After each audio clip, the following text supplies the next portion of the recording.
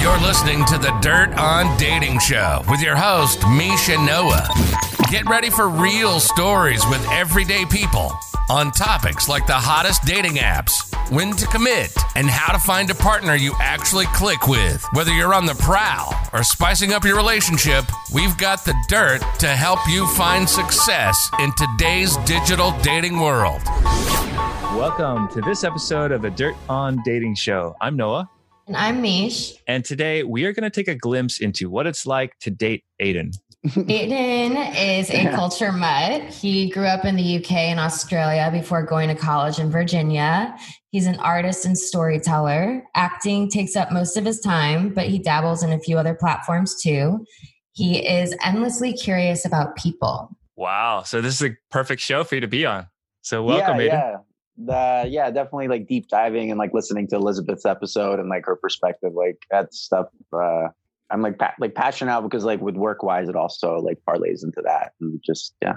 Well, fantastic. Well, tell us a little bit. How is dating life for Aidan right now? Are you in a relationship? Are you single? Right now I'm single, but like a good single, I would say. I think there's like different versions of like how you can be single. I came out of like a almost 6 year relationship just a few years ago. And when I was single, just coming out of that, it was like interesting, like feeling like I was like ready to date. But then now in hindsight, I can look back and realize that the girls that I had dated and kind of was seeing since then, I was probably more trying to compensate like certain insecurities that I had just coming out of a relationship. And I feel like now the single version of me is just like a little more at ease and at peace and like can kind of analyze better like what works for me or what doesn't work for me when I go on dates and stuff. So I don't think I even had that like a year and a half ago. So that's beautiful. I love the transformation that it almost sounds like you're taking a very active approach to reflecting on who you are and where you were. My now therapist, I have to give some credit to that for sure. Oh, wow, it's really, it's just like nice to have somewhere you can unload once a week and then you can kind of like look through your own BS and be like, oh, I thought I was doing this, but really I was just looking for someone to validate this insecurity or whatever.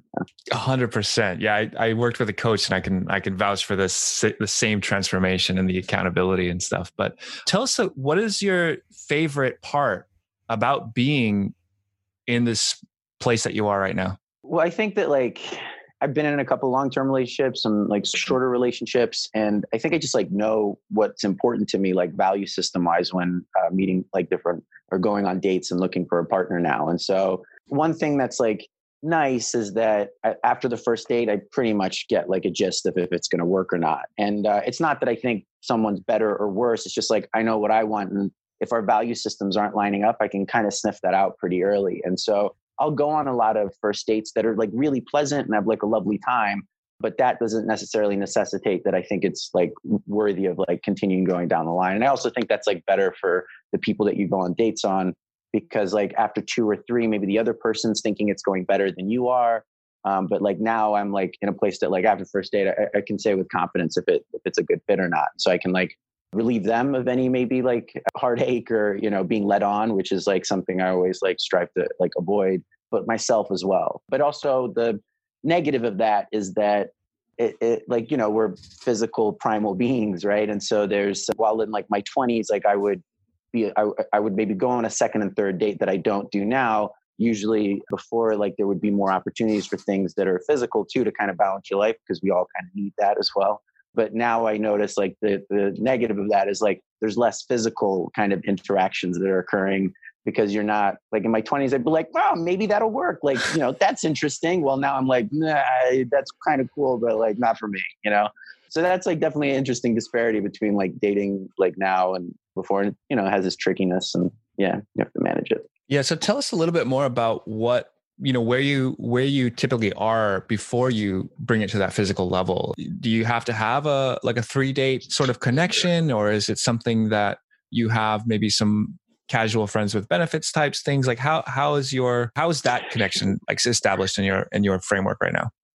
Yeah, I mean, I've definitely had some hiccups. So I would say, you know, the last thing I want is to have like a graveyard of hurt feelings of other people in my life, you know? And so that's really important for me to avoid, because there's like 2 instances where like looking back now, like I really should have known after like week 2 that it wasn't a good fit. But like, I was like lonely, and like I just like wanted, and like those people like admired certain attributes about me, and that made me feel good, and I, again, like when I was saying, I was just like validating an insecurity, right?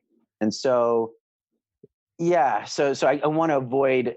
So yeah, those two instances, I probably should have known after week 1, week 2, it wasn't a good fit. But I let him go on for 3-4 months, and I like in a court of law, I could have been like, "Hey, I never said that, I wanted, but like that's all BS." I think like the older you get, we have to like treat each other a little better than that. And so now I'm like really cognizant of not letting it get to that point unless like I'm really sure that the more kind of substantive things are there as far as spiritually connected and like our value systems connecting. And so it's less of like a date number thing, but more of just like a feeling thing. Like I think as we get older, hopefully we're going through a process of refining our instincts in general and dating, but like whatever else we're doing. And so I think like that thing is just like refined enough now. I'm sure I have more to grow to that. Like I can kind of get a gist of if it's got potential for something long-term or not. So. Yeah. What's your favorite story about your recent dating and like, first dates? Like, how do you typically approach it and like share a story of one that went particularly well? Yeah, like I'm not necessarily like that. I don't like plan out anything. So like, I'm pretty just like open, and I just like go in and try to like receive the other person's energy and kind of see like how we're like flowing. But I guess like in quarantine, it's been interesting for sure. Like I'm guilty of using the various dating apps because I'm not really sure how else to like meet people, especially when you're in your apartment like a lot last 3-4 months. But yeah, like I've had a couple of first dates via the phone, like just having like a phone conversation, which was like really interesting. And then recently had a first date where it was just like a walk in the park in like West Hollywood and like just like walking and talking. And so I found that to be like generally like healthier than like going and like maybe having like a dinner and drinks kind of first date, but just like getting to like kind of get rid of all like maybe the BS superficiality of like mood and like placing and just like having it be like a really genuine kind of talk and like connection and see if there's a spark there. So, and then when there is a spark, typically, what does that look like? I think it's a combination of things. So I think like it's good to have like superficial things in common. And I don't mean superficial in a negative connotation, but like whether it's like something as simple as like favorite TV show or favorite like activities that you like to do. But so I think a spark usually I think like consists of, and it happens without you being like conscious of this happening in like your brain process. But I think it's usually a combination probably of, the superficial things having in common, but then also realizing that like there's like value systems that you share. So whether like a work-life balance, what that looks for you, and if that lines up with the other person, and like how they need you to show up as a partner and how often they need you to show up as a partner, that like varies from person to person, especially if like they have like a work or like if they're passionate about their work or something else that they might be passionate of. Maybe they don't want you to be like hands-on in that, and they just like want the space, but want to be able to compartmentalize the relationship simultaneously with that and be able to create a space for it. But like when they're doing their thing, they don't necessarily want you there. So I think, like a mix of those two things really lining up, I think like really creates a spark because you kind of see like, oh, there's like a possible future here. Like we really line up on the things that are important and kind of like the fun, silly things too. Yeah, that's pretty intense when you think about the level of philosophical and just like modality of living to make that work. How do you go about discovering whether or not this person has that? Because it's I mean, those are some of the, the questions of like how they manage their schedule and like how they interact in a space together. Those are things like even, dating somebody for years, you start to discover those things out. So how do you go about pulling that out of somebody? Yeah. I think in general, I think it's important to be able to talk about your past relationships and what worked and didn't work. Right. So I try to always create like a really easy space for that when talking to people I go on dates with, and that like, I'm not going to get like jealous about or weird about them talking about an ex. I think like, ultimately we're an accumulation of our experiences, right? So like, if you had significant partners, multiple years, like it's inevitable that a lot of your growth has come from a consequence of being in that. And like, if I'm meeting you, I'd love to hear about that if you're willing to share it. So I think like people openly talking about their relationships in the past and like saying what didn't work for them, and like now like seeing their growth and them like admitting that like from that now I realize these are the things that are important to me. So like from my own experience, like my longest relationship that was almost 6 years, it wasn't like anything toxic. It was just that like at 25 I had things that were like important to me that were like vastly different than at 31, because like inevitably I grew and I became a different person in a lot of ways. And so sharing that, I think, could be important for whoever, like I, go on a date with, to kind of see like, this is what I know now to be like important to me and like what I'm looking for. I love that. Do you like to like ask other like people that you're possibly interested in dating about their past relationships? Like, is that something that's kind of important to you to hear like what happened and whatnot? No, like I don't have like a list of questions and I don't try to dig. Like you try to like, I'll throw out an olive branch and just like share something like really innocent about like, something I might've done with someone in the past, like a fun activity or whatever, just to like, whether it was like a hike or a trip or something. Like I noticed like I've gone on dates before where people are talking about traveling and they'll leave out that they went on this trip with an ex, for example, right? We're like, oh yeah, I've been to like Paris and Tokyo and like, oh cool. And I'll always ask, oh, was it with family or was it with like, friends or whatever? Just because like the context of where you've gone with who is, I think, important to kind of figure out what type of experiences they're having there. Okay. And so, eventually they'll like admit, but you can tell it's like sheepishly. And so like I would like usually try to create like a safe space of like, hey man, like we can totally talk about our past relationships. And so I think by just contextually making it open like that, you give space for the other person. And most of the time they usually do. Like once you kind of create a safe space for that, it's usually met with more sharing. Sometimes, people, once you do have that safe space and there is this level of vulnerability, some very interesting stories can come out of that. Have you ever had anything that was just like totally alarming where someone is almost overshared and you're just like, eject?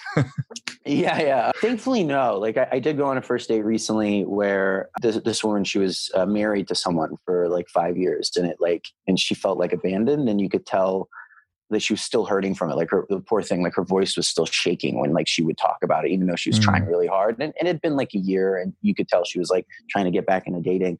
And so I felt like ejected that moment, but not because like I wanted to run away, but like just because I could tell like, she still has like some more time that she needs to like work through this stuff. I think like it's so still tender. And that's like a really hard place to like start dating from. Like, I think, speaking of my own self, like after like my 6-year one, like I thought I was ready like 2 or 3 times when I actually wasn't. And it took a lot longer than I thought. And so, but like never anything bad. Like I think I do a decent job of like doing some like texting or whatever, talking on the phone prior to like the first hangout where we meet, where I can kind of get a sense of if there's like a crazy factor or not. But like I've been lucky, like honestly, like all the past relationships I've had, like none of them really like ended toxic at all. And a couple of them I'm still like totally cordial and friendly with.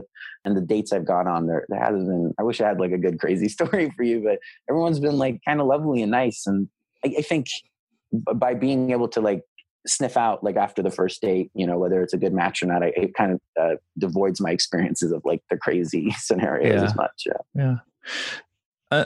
Let's shift gears a little bit and just talk about the escalation from connecting on a mental level to now connecting on a physical level.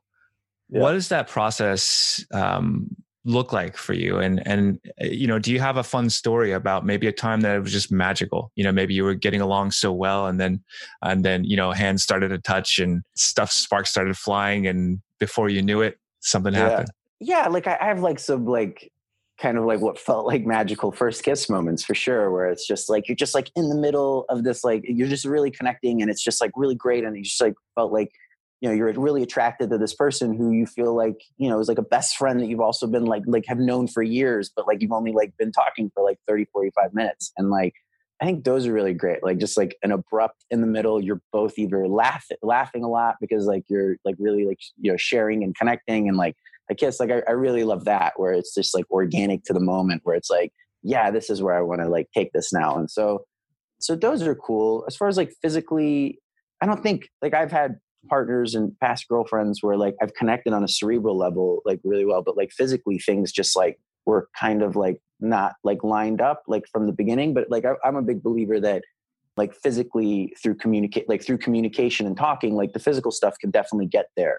But it's like and so I'm not saying that physical is not important, but it's more important that the other stuff's like really jiving. And then through honesty and communication, you can make that other stuff like work really well too. And I think physically, like, I don't know, with a partner, I think like the most important ingredient is just not being self-conscious with one another. And so if everyone can let go of their self-consciousness, like, and their insecurities about physically what they look like with that partner, I think like really beautiful physical connection can happen. And so sometimes it's just peeling that layer off with each other and just like being like, hey, like, I think you're beautiful. Like that thing that you're insecure about, like on your leg or like, don't, like, I love every bit of it. Like, you know, and just like kind of not necessarily maybe through words communicating that, but maybe through physical acts communicating that can really make the partner at ease and comfortable. And then you really, from my experience, you really see the difference. You just start physically connecting on a more intimate level. Yeah. Do you have a story about a time that maybe you and a past partner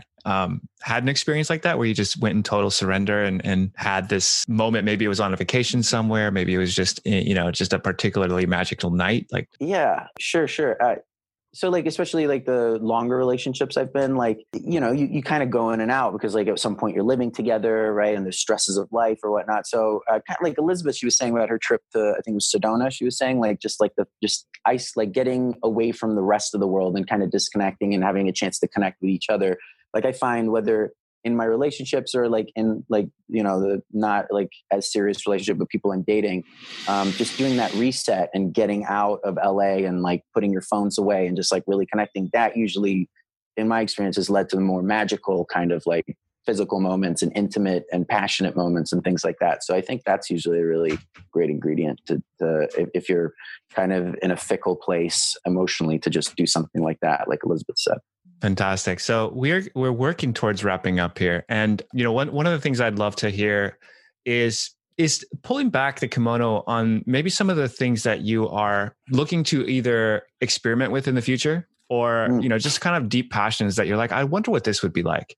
Yeah, I mean, like, I know the type of relationship I think I'm like ready for now that I haven't had the experience of, and that I think would be a good fit for me, which is just, I was kind of talking about this before, but like, yeah, like I think I'd be a really good match with someone who like has their own separate life outside of our relationship. And in that separate life is really taking care of them and themselves and their individuality. And then be able to simultaneously create a space for our relationship where, you know, we have a place to grow as individuals, but also to grow together and love each other.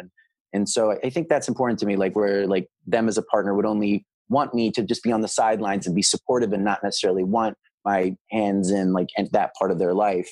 And like they would simultaneously give that to me because that's important to me, like, you know, with the things that I'm passionate about, just to like have space and like to be supported, but like have my own individual space. And so that's like what I'm really looking for, I think, in the next chapter. Whoever I you know, I'm fortunate to date, is that they agree with me in that life balance. Because my past relationships, everything like was a lot more intertwined, whether it be like our work stuff and our relationship stuff. And I think as I've gotten older, as much as like it's important to me to share my life with someone, I want that work passion balance or work life balance to be similar to them in that way.